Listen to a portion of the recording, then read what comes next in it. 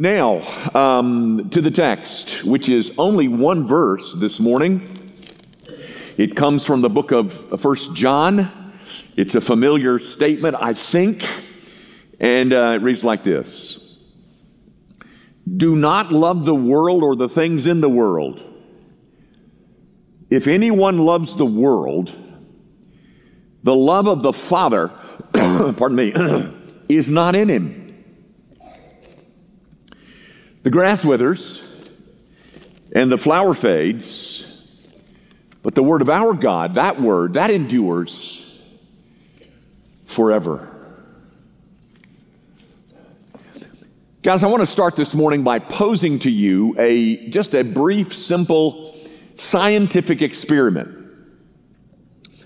Let's imagine that you and I, or you, have at your disposal all of the finest, most expensive scientific equipment that money can buy. It's all to be found in your high-tech, very sophisticated scientific lab.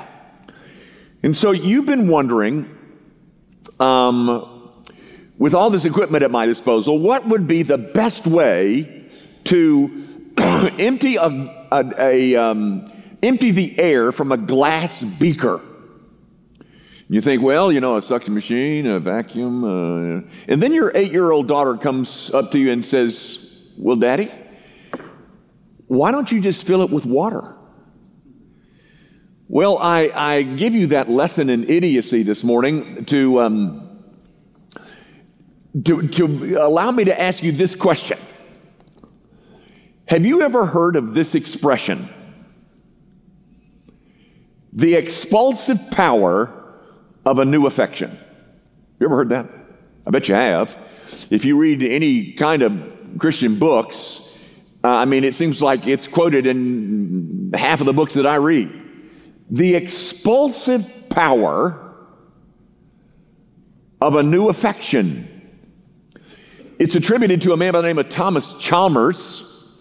Not exactly a household name in the Christian church in the 21st century.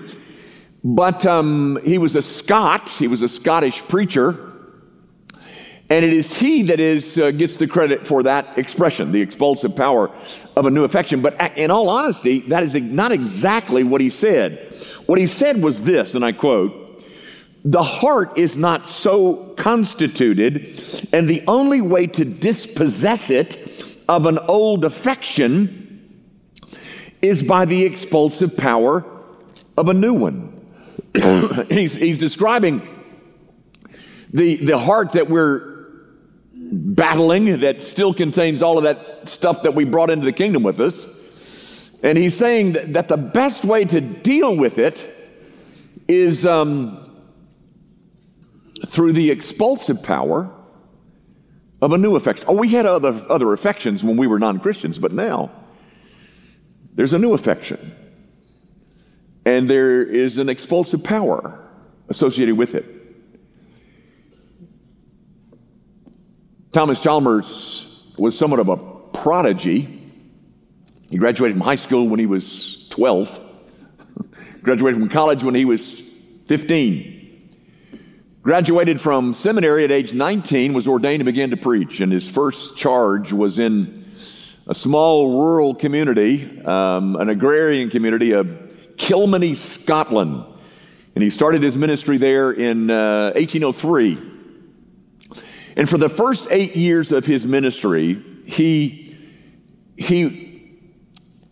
thundered at his congregation as if all of his congregation really ought to be in jail. And told them over and over again about their violations of the Ten Commandments and their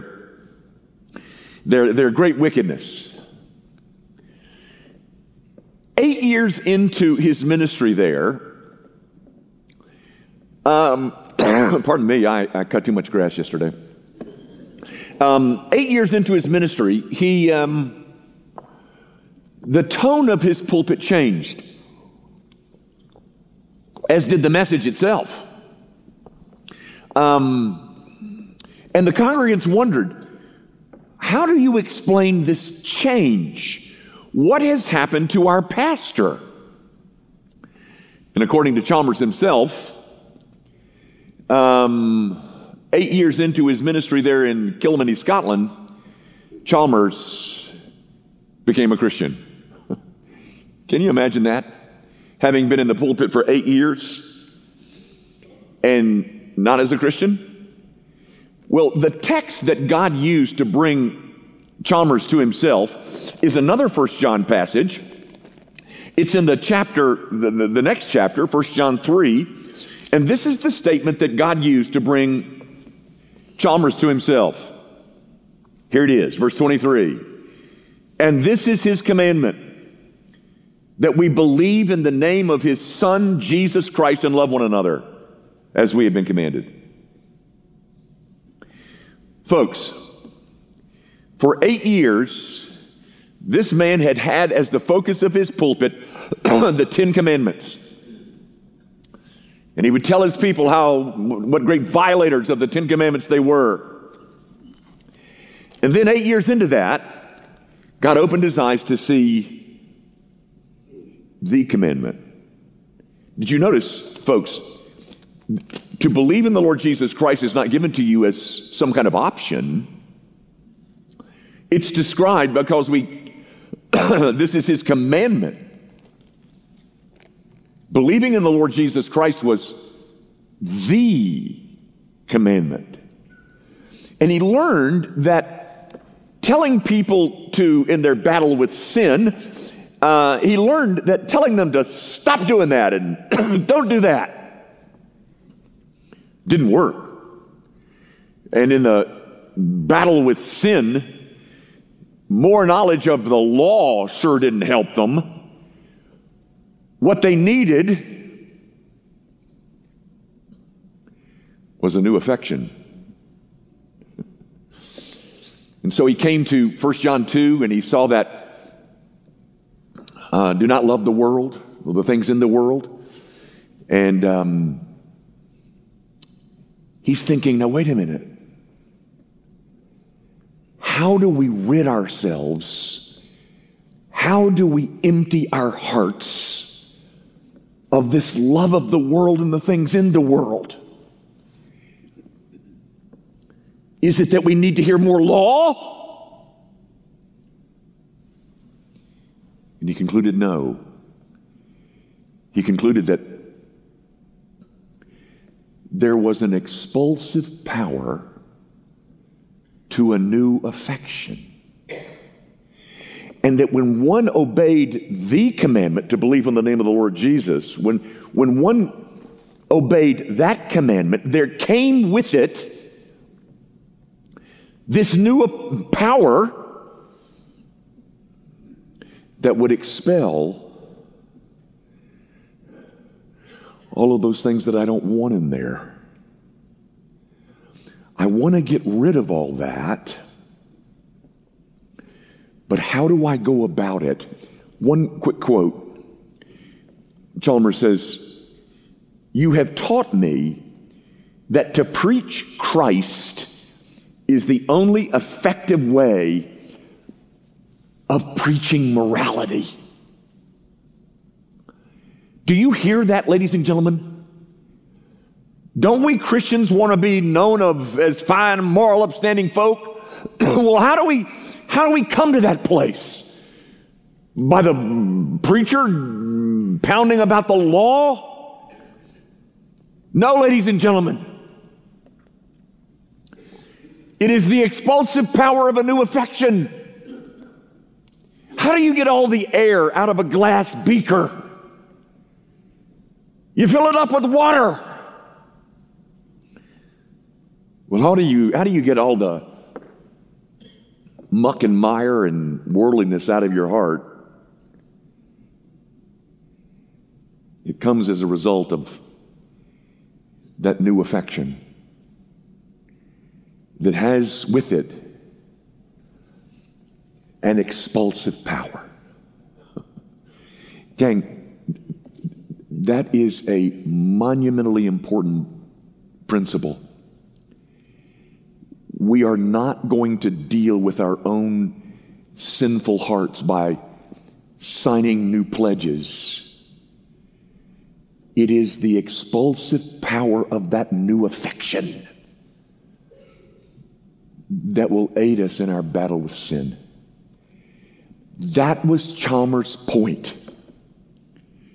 To deal with this heart, it doesn't need more law. It needs to be told about a greater beauty. And I am suggesting, ladies and gentlemen, that beauty is on display in this sacrament.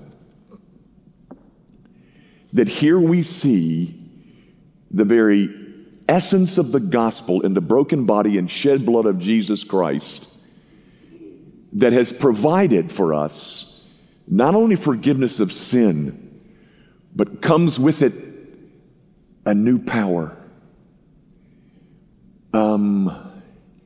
A power that expels. Morality does not come, ladies and gentlemen, by gritting my teeth and clenching my fist and trying to beat myself into submission. It comes as the heart gets taken over by a new affection. And He is on display in this sacrament. Come gaze at Him alongside us. Let's pray together. Our Father, would you remind us that ultimately what we're after is not more knowledge of the law. What we're after is more knowledge of Christ. What we're after is more and more a heart that is overtaken by the beauty that is Christ and Him crucified. Would you meet us here at this table, Lord, and engage your people all over again with the great things that are on display via this sacrament. We pray in Jesus' name. Amen.